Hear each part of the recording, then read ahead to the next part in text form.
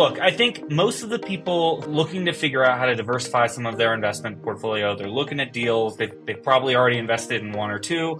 How can DLP Capital help someone like that? So at DLP, we have basically 4 funds. We have 2 debt funds and 2 equity funds. Yeah, but equity is so hard to get right now, everybody. In the market we're in, at a high level, there are 3 things when you think about risk. Number 1 is the sponsor. Number 2 is the market. Number 3 is the project itself. I would say learn as if you were to live forever and live as if you were to die tomorrow. Modern day survival skill is learning how to manage your wealth.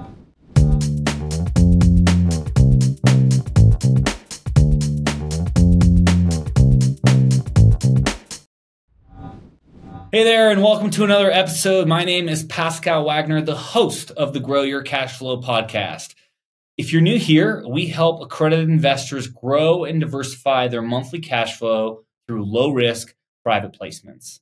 To be clear, we are not financial advisors providing you advice on your specific situation, but our email list, our social content, and even this podcast are all designed to help you learn how to find and vet passive income opportunities so that someday when you're looking to grow your cash flow that you'll consider any one of our funds and working with us. So even at the very least, we wanted to accelerate your ability to gain financial freedom. And today I have on the show Beau Parfait from DLP Capital. So let's dive in. Okay, so welcome to the show, Beau. Today we have a very special guest who will be helping our listeners on their path to achieving financial freedom through passive income investments. Beau Parfait is the managing principal and head of growth at DLP Capital, and he is here to share his expertise and insights and just kind of share how DLP can help you achieve your passive income goals. So to give a little intro to Beau, Beau's the managing principal at DLP Capital, which is known for its impact investing. And with a background in economics and a career that includes investment banking at JP Morgan, I think he's an expert here. So for Beau, for those that don't know you, can you share a little bit more about yourself, your background, and how you ended up at DLP Capital? Yeah, you bet. Pascal, thank you for having me. Thank you to you and your great community. It's an honor and privilege to be here. So thank you. So happy to provide a little nickel tour of my background. I'm from the Midwest and came out to Colorado for undergrad. I worked at a restaurant 50 hours a week, put myself through college. I absolutely loved it. And I had a friend at the time, and he kind of taught me how to flip some lots. So I started flipping lots in college, and I kind of thought I was, big stuff. And boy, was I about to be humbled. So then I tried to go to New York City and learn investment banking. And they said to me, it was at Solomon Smith Barney. The guy said to me, he goes, "You're not getting a job here, Beau." I go, "Well, why not?" He goes, "Because you didn't go to a feeder school." I'm like, "What's a feeder school?" I didn't even know what that was. This guy happened to go to Penn. He's like, "Well, it's the Ivy League." And he goes, "And then it's some good state schools like Michigan or Virginia." So I was like, "Hey, Michigan, I've always wanted to go there." And so anyway, that weekend, I was so fired up. That weekend, I went and applied to get a master's in applied economics. I started the process that weekend. And the funny story, just to close the loop on this, is that a year and a half later, right? So now I'm at University of Michigan. I'm in the master's program. I go back to New York City. I interview with Solomon Smith Barney, the same guy. It's the same Love guy. it. Yeah, right? And I knew that I was going to see him, and I'm like, gosh, it's been a year and a half. And he was right, by the way. I did not get the job, but I was, hoping to, and I started to get a lot of offers. So anyway, the guy said to me, he looked at my resume and he's like, he pulls it up. "Oh my God." Hey, he goes, "Wow, you went to Colorado State for undergrad? I love Colorado. I used to ski there. And oh my gosh, you worked at a restaurant 50 hours a week. That's so cool. Great work ethic. Oh, University of Michigan, great school, great sports." And I realized he doesn't know who I am, Pascal. He doesn't know who I am. And then, so I kind of reminded him, and he goes, "Oh yeah." And I said, "Listen, I've been waiting for this for about a year and a half. And I want to thank you because you changed the trajectory of my life. It was your advice. I had no idea kind of how that part of the world worked. and thank you. And he jumped up behind his desk, walked around, gave me a big hug, and he goes, you know how many times I've told that to people and no one's ever listened? So that was kind of one of the many defining moments. I ended up doing mergers and acquisitions at JP Morgan. I was a fellow at FASB, and then realized, hey, I maybe there's something else besides, Wall Street banking. Working 100 hours a week, I gained 40, 50 pounds. Okay, wasn't a pillar of health. Then I got my MBA at Northwestern in Chicago, and then after that, I scratched an itch. I always wanted to be a professional mountain climber, so I got to do that for about 9 months, and that was tons of fun. But realized that I still want to climb, but not full time. I still climb to this day. And then I started my own business, everybody, and I started a student housing business. We grew that business pretty successfully, and we employed at one point about 200 people. We had roughly, we had more than 3,000 units, in 4 or 5 states a long time ago. But it was an impactful part of my life because I got to start a business. We had a nice exit, and then I had a little dry powder. And what I tell people is the good news is I had a little dry powder and I made a lot of investments. And then the bad news is I made a lot of investments. And for those that are listening, I think there's a great quote that someone told me.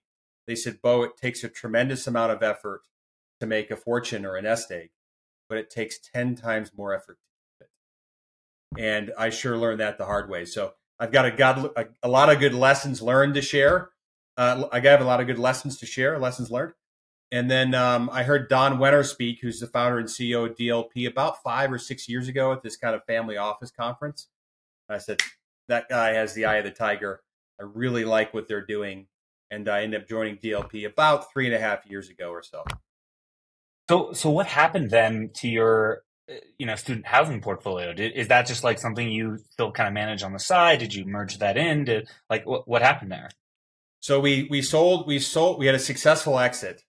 And actually, Dan Gilbert, who owns the Cleveland Cavaliers, he bought a big chunk of our portfolio, which was pretty darn cool. We kind of thought Dan would be on the last call, but he never was. And I asked, I said, is Dan going to be on this call? And I think it was like 4 levels below Dan, who worked for Dan's family office. And he said, Bo, let me be very clear. He goes, Dan, he doesn't even know he's buying this. I'm like, it's like almost 3,000 units. What do you mean he doesn't know?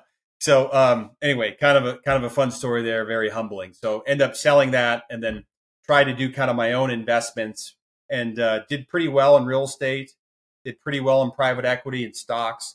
And then when I got outside of my comfort zone, it was really, some went well, some went horribly wrong. And then I did that for a while. And then I found DLP and I'm very happy that I found DLP and Don Wenner. I love that. So give us kind of just a little bit of an additional background of maybe how much you've invested in other LP deals. So and the range of deals. Like it sounds like PE, sounds like a bunch of real estate, student housing. What are other asset classes? And is it like you've done 10 LP investments? You've done 30 LP investments? Well, I also worked for another family office. It's hard to break down the entire background in a yeah, short. Totally. So between working for a couple other family offices and doing my investments, I mean, it's hundreds and hundreds of investments and hundreds of K1s and 1099s. Yeah. Okay, so so private equity. Deal. Yeah, real estate private equity, kind of operating business private equity. Venture capital, largely unsuccessfully, some crypto, stocks, private debt, distressed consumer debt, bonds, muni bonds, corporate bonds. Yeah, and so what I want the audience to take away from this is like, Bo here. I know Bo personally through this men's mastermind group called GoBundance that we've both been a part of. That's how we kind of got introduced to each other, and why I kind of feel more comfortable asking these kind of questions to Bo. But what I want you to take away here is that he's also in the field investing on his own. We're going to talk today about DLP and how DLP can help towards that passive income journey and generating that monthly income towards financial freedom. But he's been on the front lines. He's done these types of deals. He's had deals go sideways, and he'll bring that perspective here. Yeah, well said. So look, like great background, now we know who we're talking to. Let's dive into the next section here when we're talking about just passive income in general. So when I look at DLP, I think of DLP Capital is known for its ability to provide consistent monthly passive income. I'm an investor. I have over $700,000 invested with DLP Capital. I've been in the fund for at least 5 months now. I'm launching a feeder fund into DLP. I'm just a huge advocate, which is why I wanted to have you on today. Give us, thank you, an overview of why investors maybe choose DLP Capital as one of the funds they invest in to generate monthly income. Sure. So I'm going to unpack that in a couple ways. So I think first and foremost, if I'm in the audience, if I'm in your shoes, what are some of the key things that family offices or institutions or very knowledgeable investors are doing to decrease risk? Okay. So just some showstoppers for millions of people that are in that category. If you don't have a top 10 auditor, right, then just in my mind, and I'm not, institutions, family offices, high net worth individuals, like just delete the email. It's okay. We get so many deals a day. The goal is to delete the email as fast as you can. So we're looking for some things to do quick screens on, right? So a top 10 auditor is huge. And if they don't have one, delete. And if I go back in my career and every deal that went wrong, if I would have just, instead of taking, oh, if they're a smaller operator, oh, but they're hardworking and right? If I just stuck to that gun, I would have had a lot of investments not go south because I wouldn't have invested in them. I've never had an investment go south that had a top 10 auditor, knock on wood, Pascal. Okay. Yeah. So a top 10 auditor is key. I like to have at least $1 billion. Many people do have at least $1 billion of AUM, right? Because they've grown, they've gone through, they're not learning on your dime. I like a 3 to 5 year track record, right? I don't know what the stat is, but 90-something% of all businesses don't make it past the 3 or 5 year mark. I want a top tier law firm to do their fund docs, right? Not kind of Uncle Joe. I want a great data room. I want a good investor portal. I want a great communication cadence. I want thought leadership coming out of the managers that I allocate with.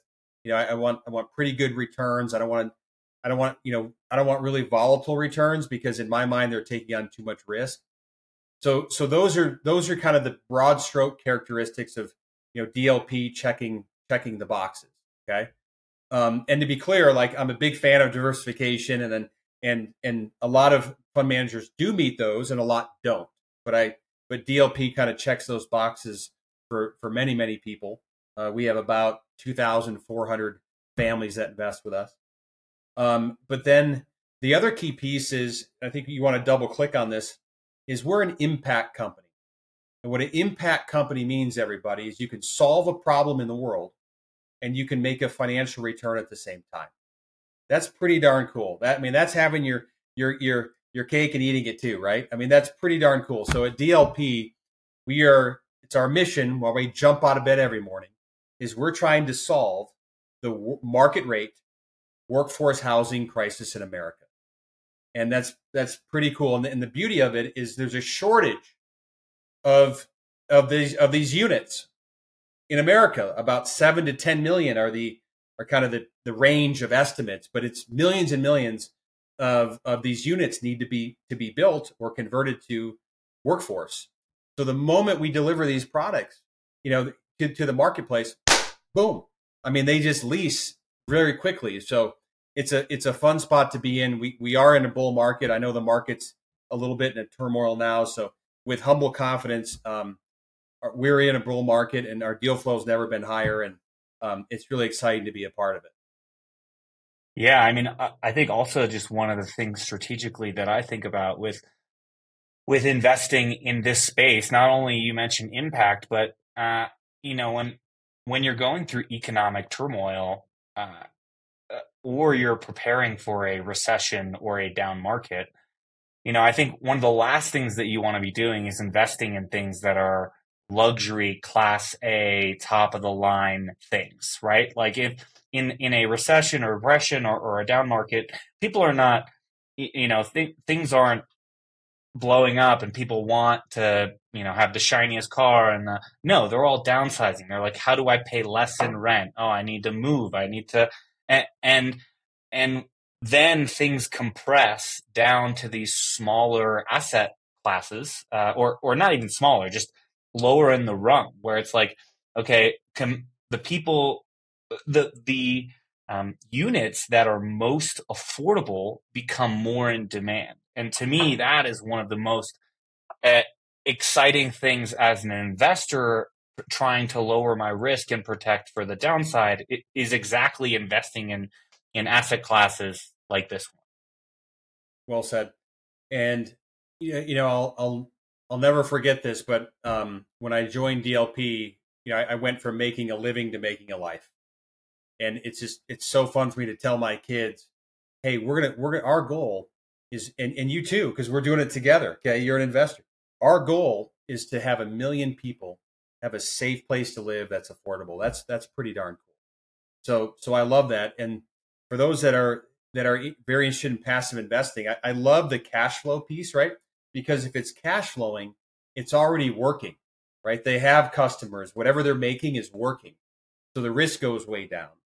And the survivor skill of modern time is learning how to manage your money. Period. That's the modern day survivor skill. It's not back in the day where you had to learn how to fight off a saber-toothed tiger. Like learning how to manage your money is the modern day survivor skill. Very important.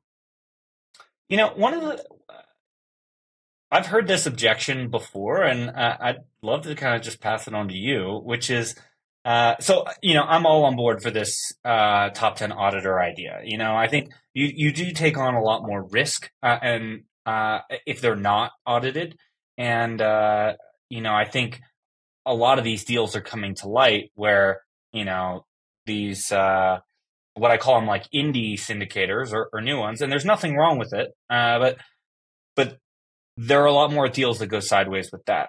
The argument I've heard here is like, okay, well, Enron was financially audited on the public markets, and there was still let's say fishy stuff going on. And so how would you handle that objection? It's like, yeah. So,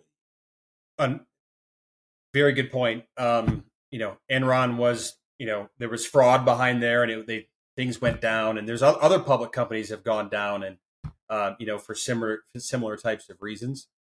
So thank you for saying that. I don't want to make it sound like a top 10 auditor means that it's bulletproof. Things can still go wrong. It's just the risk of something going wrong goes down, right? And then you and I have the same. We still have friends who like the smaller, house flipper or apartment flipper, and they're small and they do a couple deals a year. They don't even know how to do an audit, so they don't do one, and that's okay. But you trust them, and they're pretty good communicators. There's a case for that. I mean, if the biggest, the greatest defense, I think, is just diversification, right? So if you just take your, be very, very mindful of that. But you're right. I would say this though. I would say, all things being equal, if investment A had a top 10 auditor and investment B didn't, I'd choose that, right? Totally. But it doesn't mean it's bulletproof. So that's a good point. Totally. So, I'm asking you these questions off the cuff here, but do you have any kind of success stories or case studies of families or individuals who've achieved financial freedom through investing or maybe partially investing through any one or multiple of your funds? Absolutely. There's a lot of them. And we tend to attract people that are wanting to give back to their community or their world, right? And you're a great example of one. We're doing this podcast, right? You don't have to pour value back into your community, right? You don't have to do it. You could just receive the monthly distributions and do whatever you do. So many people that invest with us, have have figured this out. And what we say a lot of times is the two most important moments of your life are the moment you're born and the moment you know why. And a lot of people that invest with us have figured out their why. And those that haven't are trying to figure it out along the way, and that's okay. We can help them with that with our, some of the education that we do, the personal compass and the family compass. So we have, one investor that takes the distributions, and they have a nonprofit in Africa, and they're saving lives every day. That's pretty darn cool.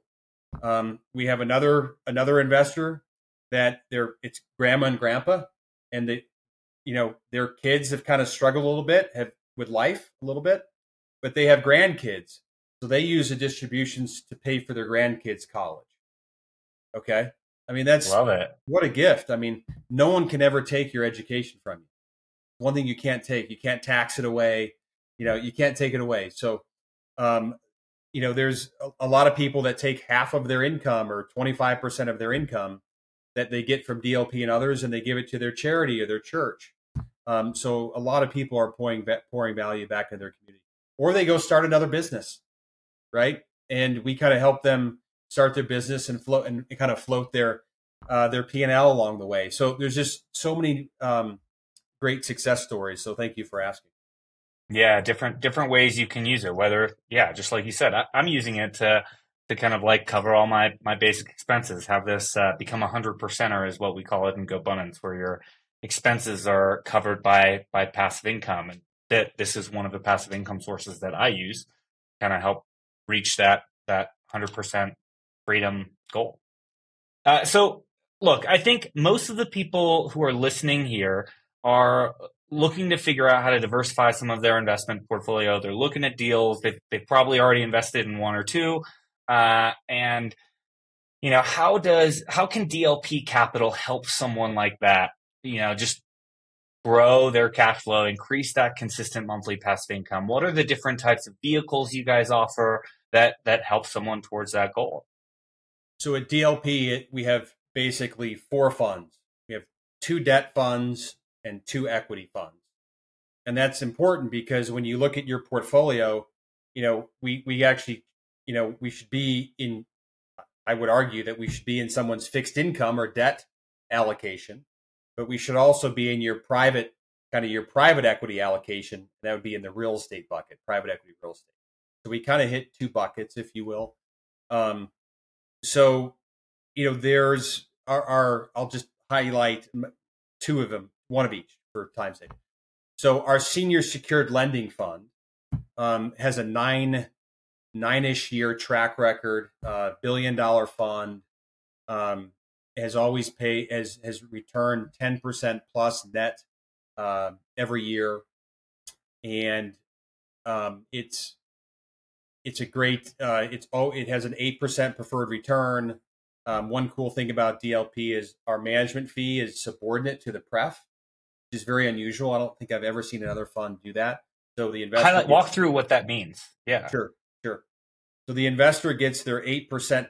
So just to take simple math, say someone invested $1 million, okay, you're going to get your 8%, so $80,000 first. That'll be paid monthly.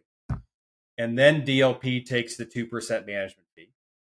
Okay. Normally it's the reverse for those of you listening. This is very unusual, by the way.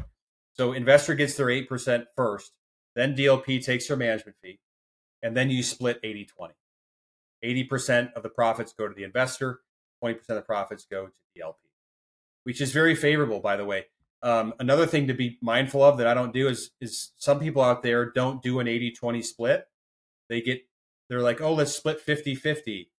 And that's just more of a focused on a retail, kind of customer or client. Nothing wrong with that, but there's just so many deals out there and managers that you can actually get 80% of the profits as the investor.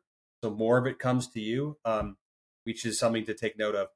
So that's kind of our debt fund. We're making senior secured loans to real estate operators that have the same mission we do. So at DLP, we can be the operator ourselves, or we can back another real estate operator, again, that has the same mission we do.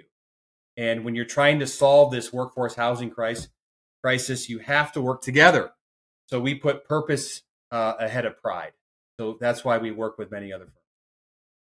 And then on the equity side, we have we have a building communities fund, which we're building about 10,000 units right now. This fund actually just won a huge award in New York City.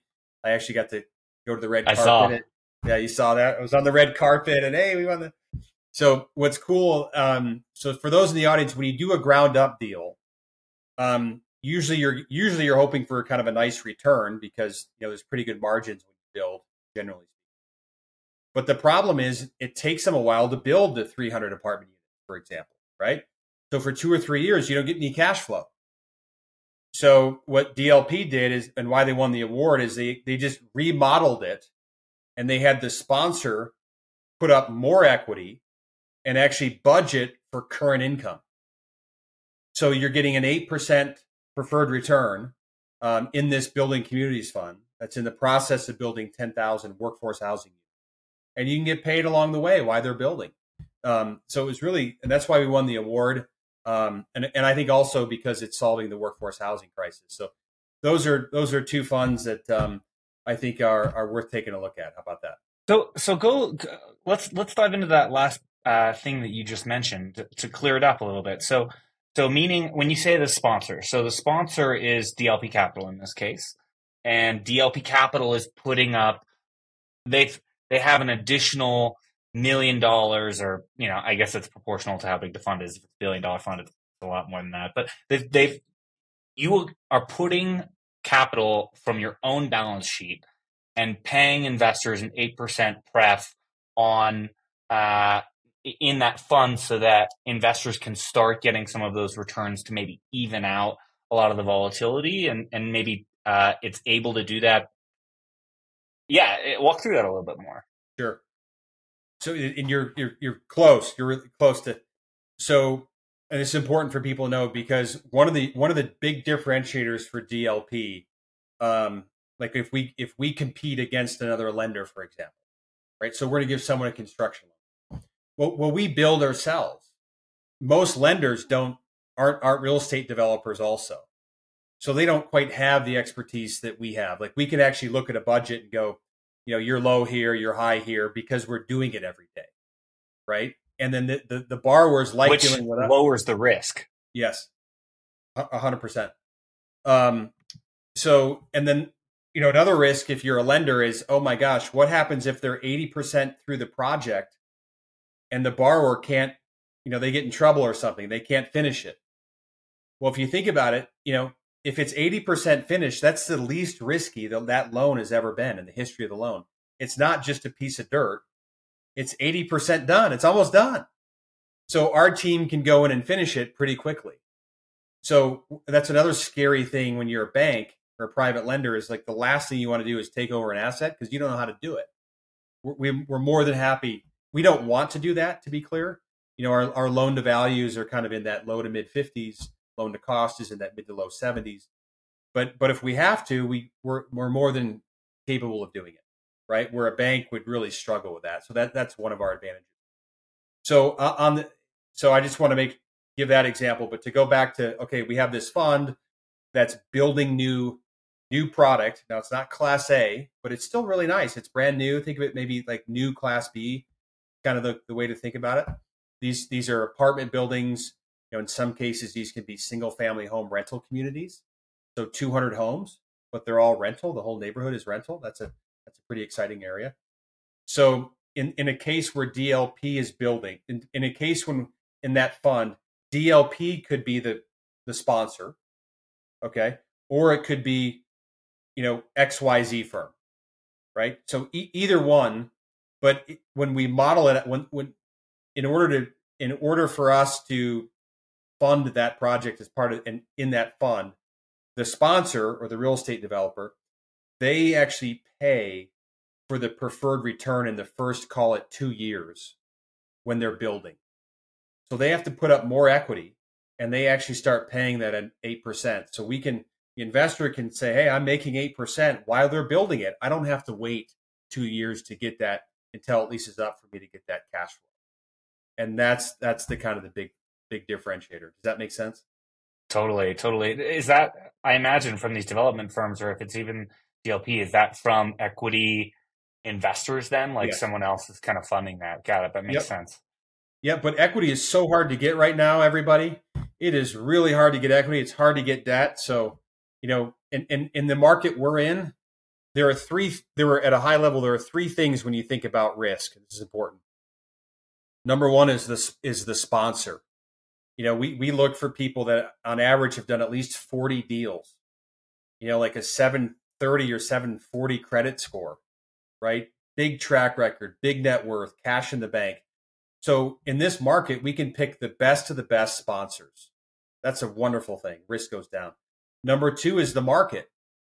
We track. I mean, markets win for sure. I mean, if you and I are in Colorado, if you and I did anything in real estate in the last 30 years between Fort Collins and Colorado Springs, we would have just won because the market's so strong. Right. Well, what drives a good market? Birth rates, cost of living, job growth, migration patterns, okay, quality of life. So to recap, number one is the sponsor. Number two, it's got to be a strong market. And then number three, drum roll, please. Number three is the project itself. Okay. And is their construction budget in line or out of line? Are they doing all studio apartments when the market doesn't want that? They want 2 or 3 bedrooms. So really underwriting that specific project is key. And those are kind of the big three. Let's call them the big 3 risk factors or opportunity factors. I love it. You pretty much highlighted the thing I keep talking about on this show of the order that people should go in when they're starting to look at deals. I even add one more to the front end of that of just saying, when I have $100,000 that I want to invest, what do I want that money to do for me? Is it equity growth? Do I want cash flow? Do I want, tax benefits, or a combo of all three? Once you've decided that, you look at the sponsor, the operator. Do they have a solid track record? Just like you mentioned, is what they're doing in a solid market, just like you mentioned. And then the last thing is the deal. The deal kind of like triggers that train of thought. Like, oh, like, when does that start my research? But you nailed it. So I love hearing that from everyone else over and over. Awesome. And one thing you said that I want to comment on is like how can people kind of grow their wealth and their passive income? I've been in finance most of my career. And it wasn't that long ago. So I'm 46. Maybe I was 38 or 35. I mean, that, oh my gosh, I can get a self-directed RIA. I can get a self-directed retirement account, 401k or and I didn't even know. I mean, I think I spent 12 years in finance before I'd even learn that. So that's a great way to allocate funds and have them grow tax efficiently. I don't think we can say that enough, right? It's just Totally. It's a great place for people to find money that's not just stuck in some, mutual fund or something. Yeah. So to just put some more on that point, it's like, when you're growing up and as you get into the corporate world, for example, maybe like all you know is the stock market because that's public and what's available. And they might fund a 401k or, a Roth IRA. And the only place you really know how to invest that are these index funds, or, you might get it set up through your brokerage account. But exactly, I'm actually going through that process right now because I've done so much LP investing with my normal money. I've started to think, wow, I should position all my things, put it into a self-directed IRA because I believe that the opportunities in this space, I just at least want to have the option to put my retirement money in these types of accounts. So plus one on that comment. I'm glad you brought that up. Absolutely.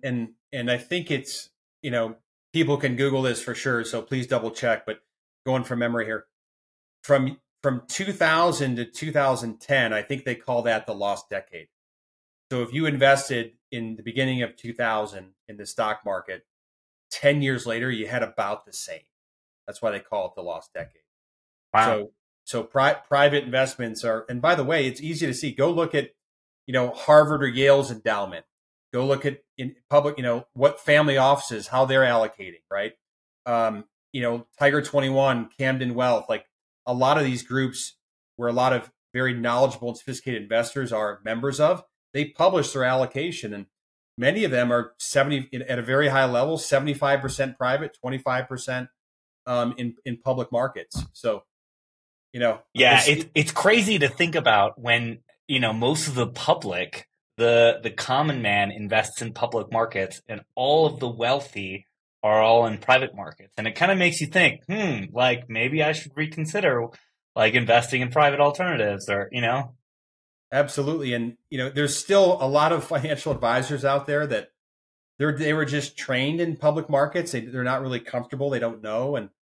And there's still kind of this 70-30, 60-40 stock bond portfolio. That's like stepping out of a DeLorean, with Michael J. Fox and Doc Brown, Back to the Future.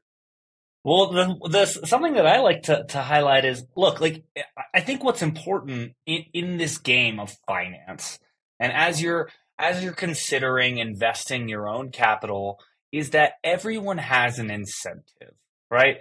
So when you go talk to your financial advisor or you go talk to a broker, it's important to understand like everyone gets paid in a different way for pushing different products. And so, I've been talking to my Fidelity broker a lot lately just to understand what options they have because they're pushing the options that they get compensated for. Just like DLP or, my fund, like I'm going to push certain funds because we all get compensated in different ways. And so, just like as a educational moment, that should be like a little thing that's in your head that you think about as you evaluate all these different deals. And it's a matter of just having access and who you talk to.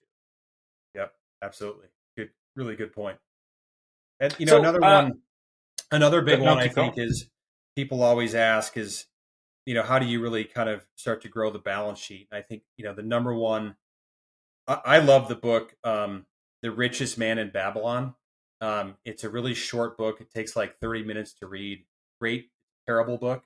A lot of parables in there, but if you can save 50%, 40%, 70% of what you make every year, and it's funny, we're part of this mastermind. I was talking to this guy the other day, and he goes, yeah, my lifestyle really has gone up because my income's gone up, and he goes, now my lifestyle has really gone up, so I could either cut back my lifestyle or I could make more money, and I'm just going to choose to make more money. And we just all started laughing. But to live in an enjoyable but humble means and just compound those returns, and hopefully life is really long and people can enjoy those, but just to create that initial wealth, takes kind of 10 or 20 time. years. 10 or 20 years, head down, working hard, right? Yeah. So look, I have this customer avatar that I like to put out there. His name's Richard Morgan. He's this 48-year-old guy that's, starting to think about retirement, and he's looking at all these different investments in these funds, and we've highlighted a little bit of them throughout our discussion. But maybe like what does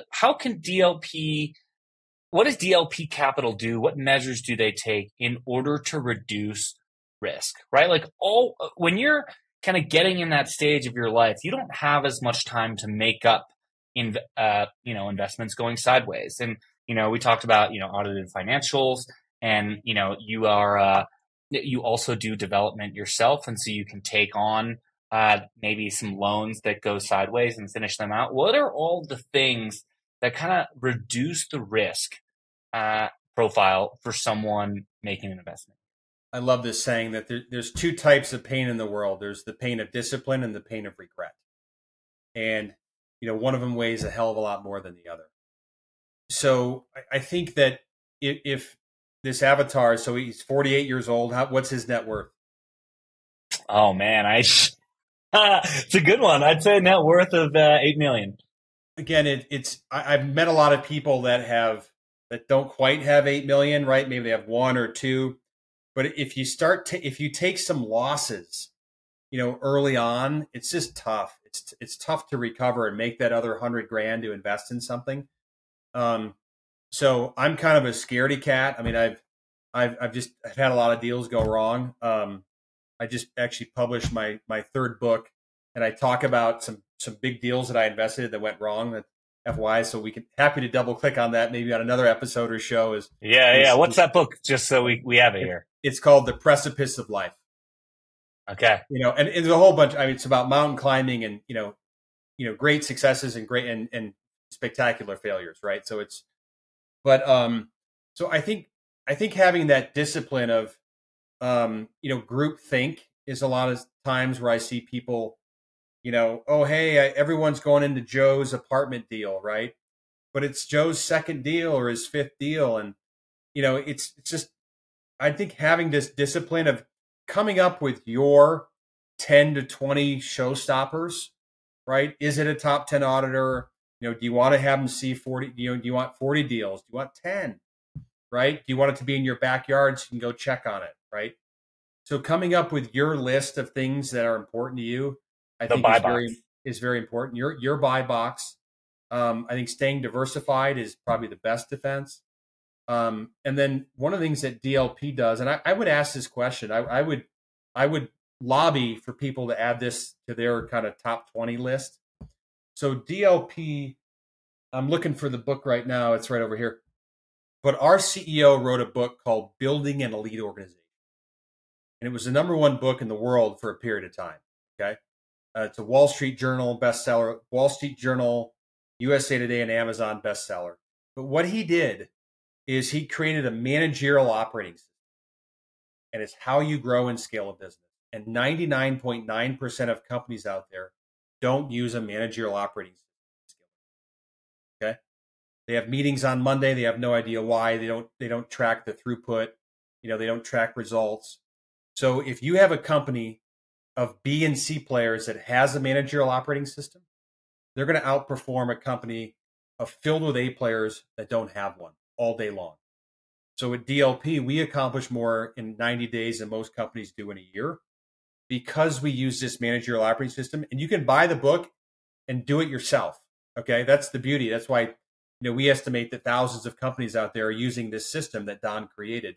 I think that if I were an investor, in this avatar, I mean, I would say, is this person that I'm investing in, does he or she just care about money, or is there something more? Like, what's their why, right? And I think that can answer your question, eliminate some of the risk.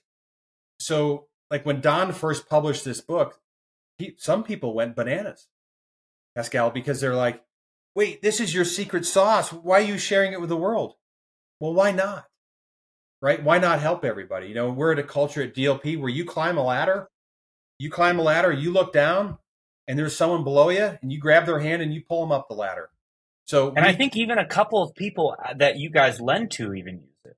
They do. Yep. That's a great point. So actually, most of the people that we provide financing to have to use that managerial operating system. There's another system out there, but it doesn't have to be ours. We're not, progress before pride. There's another great system out there called the Elite EOS, Entrepreneur Operating System. That's a great system too. And some people come to us using that. Over time, they end up kind of adopting a lot of our stuff. But you have to use a system, otherwise you're winging it. So that's a big one. You should ask, hey, do you use a managerial operating system to really scale and run your business? The other thing that I look for is I want more than one owner. I just don't want one person to calling the shots. At DLP, there's 3 owners. Don is the majority owner, which is, by the way, very important.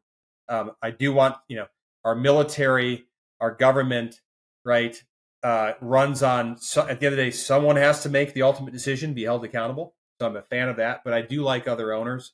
Bob Peterson is our CFO. He is an owner, and so is Barry DeGroot, our chief legal officer or counsel. So those are some other things to think about. Hopefully that's helpful to people. Yeah. And I'm sure we'll continue to have more of these things. I mean, what I want you to pick up on, and as this is somewhat of an interview with, a fund manager here, right? Like we're doing due diligence. We're learning how the investment works. We're understanding what risks are at play. So as you hear me ask these questions and talk, like I want you to pick up like, oh, that's an interesting nugget. That's that kind of lowers the risk here, or, oh, that kind of increases the risk. Like that's something I didn't think about before. So, as someone's in this space of, looking through investment opportunities, and they're they're overwhelmed with the amount that exists. That everyone has their own deal. There's some popping up. You might see Facebook ads. You might hop on different people's lists.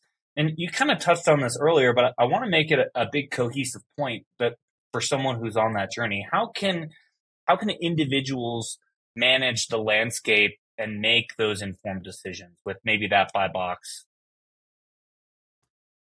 This is a great question. We may have to unpack this together, you and me. I may need your help on this one. So let's do it. Yeah. There are tons and tons of deals, right? There's tons of noise. There's tons of deals. There's, as you said, social media deals. There's mastermind deals. Oh man, it's really tough. I think the first, for someone just getting into it, probably the first move is to just spend a year to learn. To go to as many masterminds as you can, listen to as many podcasts like yours, this great podcast. Just learn and learn and learn as much as you can. Another thing that is good to do is you could find CPA firms or law firms that work for real estate fund managers. They know who's good or bad, right? The accountants are doing their books, right? Right. And they make referrals, right? I mean, they unapologetically, right? They don't get paid to do it. Hey, you should go talk to this firm. And odds are they're going to recommend one that's doing well because they care about their reputation, right? And lawyers and accountants are professional people. They swear an oath, I think, for, code of ethics and honor. So that's a place where you can help. I think group due diligence is important, right? That's a great way to figure some things out. What do you think? You jump in. Yeah, I mean, I'm very, very much on the same page. I think a lot of what when you first get into these deals, I mean, God, I don't know how many people I've talked to where, they see a deal, their friends investing in it, and because their friends investing in it, they're like, all right, I'm in for 50K. And so, that's, I think, on the spectrum of, I do no due diligence and I'm just investing because, someone I know is. And then there's the opposite side of the spectrum where you're, a huge financial, firm and you have like a team of 6 analysts that go in and do all this due diligence, and I'm not saying that there's a right or wrong way. I mean, I will go out and say I think investing just because your friend is in it is the wrong way to do it. But there is I get that people have their own lives going on. This is a new language. It's foreign to them. But this thought of that you spend a majority of your life building your wealth, and then in a matter of a couple days, you invest in a deal that you didn't really research and that money is gone. I mean, I have friends that have lost a ton of money in there and they're, in their 30s or 40s and that's money they won't get back and that set them behind. So, I very much agree with this idea. We have different text groups. We're going to start one here eventually at Grow Your Cash Flow where people can just kind of, hey, I'm looking at this deal. What do other people think? Oh, I don't like it because of X, Y, and Z. Oh, well, I take that note in, I put it on my scratch pad, and I'm like, I don't think that's a big risk. Or, oh, that guy made a great point. So I think the groupthink is probably where I think there's the shortcut.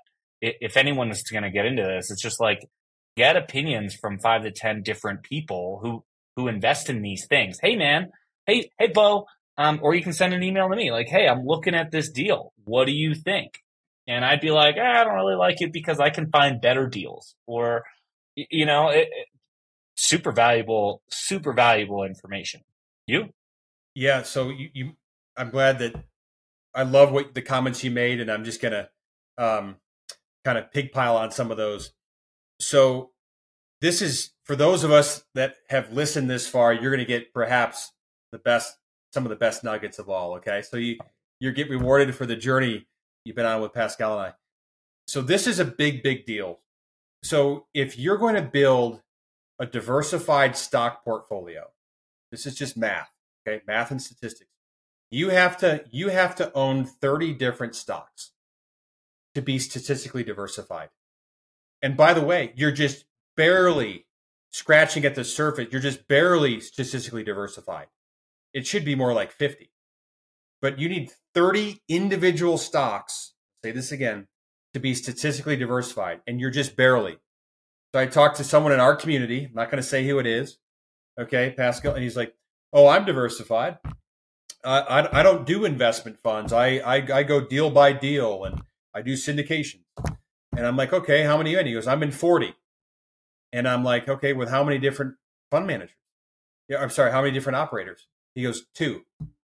I go, I'm like, dude, you're in 2. That's 2 stocks. You're in 2 stocks. That's the scariest thing I've heard all year. Absolutely. And he looked at me like I had 3 heads. I'm like, you're. I mean, I would be afraid of your balance. Right. Like if that guy goes, if one of those 2 go bankrupt, or if one of them gets hit by a bus, or one of them, it's like, yeah, you might be in 20 deals under that one operator, but I mean, that's still half of your portfolio. And look, these are just the additional lenses. There's all different lenses that you need to look through these on, and that is a great point. Yeah, for sure. And one of the things, so I guess if someone's just starting off, or just your mindset is, if you're going to do syndications, okay, but get ready to do 30 of them with 30 different companies, right? So that's the mindset. Funds, have their advantages and disadvantages, but a fund. We have a housing fund. So one of our funds at DLP that I didn't talk about before is our value add housing fund. It's a roughly $2.2 billion fund. There's about 15,000 apartment units in there. Got a great track record. Well, we had 2 deals in there that didn't perform that well. And by the way, when you go to our data room, every single asset's listed. Is it performing or underperforming? Right? What was the going in cap rate? What's the exit cap rate? What's the NOI? Right? Like, are we on budget, off budget? Like, huge transparency is so important. But we underestimated these 2 deals in Shreveport. We underestimated how tough of a market Shreveport. We didn't quite have the resources there. We didn't have that local knowledge. And we ended up selling both those deals. One of them, we barely made a little bit of money. Maybe the other one, we made 6 or 8%. That was clearly not pro forma at all. But if those were 2 syndicated deals and you had put a chunk in and spent 5 years, I mean, that would hurt. That would hurt. But with 15,000 units, you couldn't even feel it, right? So that diversification is something to consider as well. Yeah, I mean, I also think a lot about this concept of syndications versus funds. And if you're just, I mean, I'd love to understand your take, but I think syndications are unique because you get to underwrite, if that's what you like to do, underwrite a specific deal. And, that's for like the geek that really wants to get in and understand what's happening. And then there's the fund approach where, as I'm investing, I've invested in particular syndications, like projects. Like I invested in a multifamily project here in Denver in my backyard that I was able to drive to. I know the area. I see how gentrification has been happening. And so like it felt, and like I've been in real estate for the last decade. And so that felt comfortable enough for me to go in and do something and make an investment there. But largely when I think, this is another lens to think of it through, is like, what are you trying to do with your money? Are you trying to diversify it and to make sure that you're keeping most of it, or are you trying to grow that wealth? And my current perspective is, if you're trying to grow wealth, that syndications are maybe more in line for what you're trying to do. But if you're trying to like protect your money and still have it, I mean, most of your funds are double-digit returns still, which like better than you can get on the stock market, on an average basis. I think of funds as a great place to kind of keep money safe. What's your take? You can disagree with me. Yeah, no, I agree with you. And for those of you who are listening, the beauty of this, there's always exceptions to everything. So we know that. But I think, but in the spirit of it, I would say, it's a Ooh, tough it's a one. showstopper. It's a Yeah, I tough mean, one. Yeah. why is it tough? What's the Well, nuance? because for just take so I've invested in some private equity funds that have bought businesses, right? So they buy businesses and then and typically, and I like finding private equity funds that are raising between 200 and 500 million. That's their fund size, right? So like it's not like KKR or Blackstone that are raising 40 billion, right? Because they just have to buy bigger companies. So they're below the radar, that 2 to 500 million. They're kind of finding pretty good sized companies, and they're fixing them up and they're selling them. And I've typically gotten 3x return in 5 to 7 years on all those, right? 3x. I mean those are funds, right? They're buying 20 companies, not startups, to be clear. This is VC's private equity, So those are pretty stout returns, right? Right. The same people that don't really know real estate, they like companies. To your point, they want to underwrite the company. They do deal. There's also groups out there that do deal by deal, and you can kind of build your own private equity portfolio. And again, you just have to be ready to do 30 of them, Or if you're a high income earner and you're just in your mind like, I'll get to 30, but I have to start somewhere. But you could say, generally speaking, I mean that syndicated deal, they're going to try to get a little bit higher. Generally, I would say probably agree with you, because if they're doing a syndicated deal, they're not big enough or they don't have the experience to raise a fund. So they really want those deals to go well, right? So hopefully they've really scoured the earth and they've got mom and dad's money in and they're going to go hard. You could kind of argue it either way, but I think that if it were me, I would pick the funds, because again, I'm kind of a scaredy cat, and I just don't want to take single asset risk anymore. I just don't. But nothing wrong with people that do, and no worries. Yeah, it's just a different way to play the game.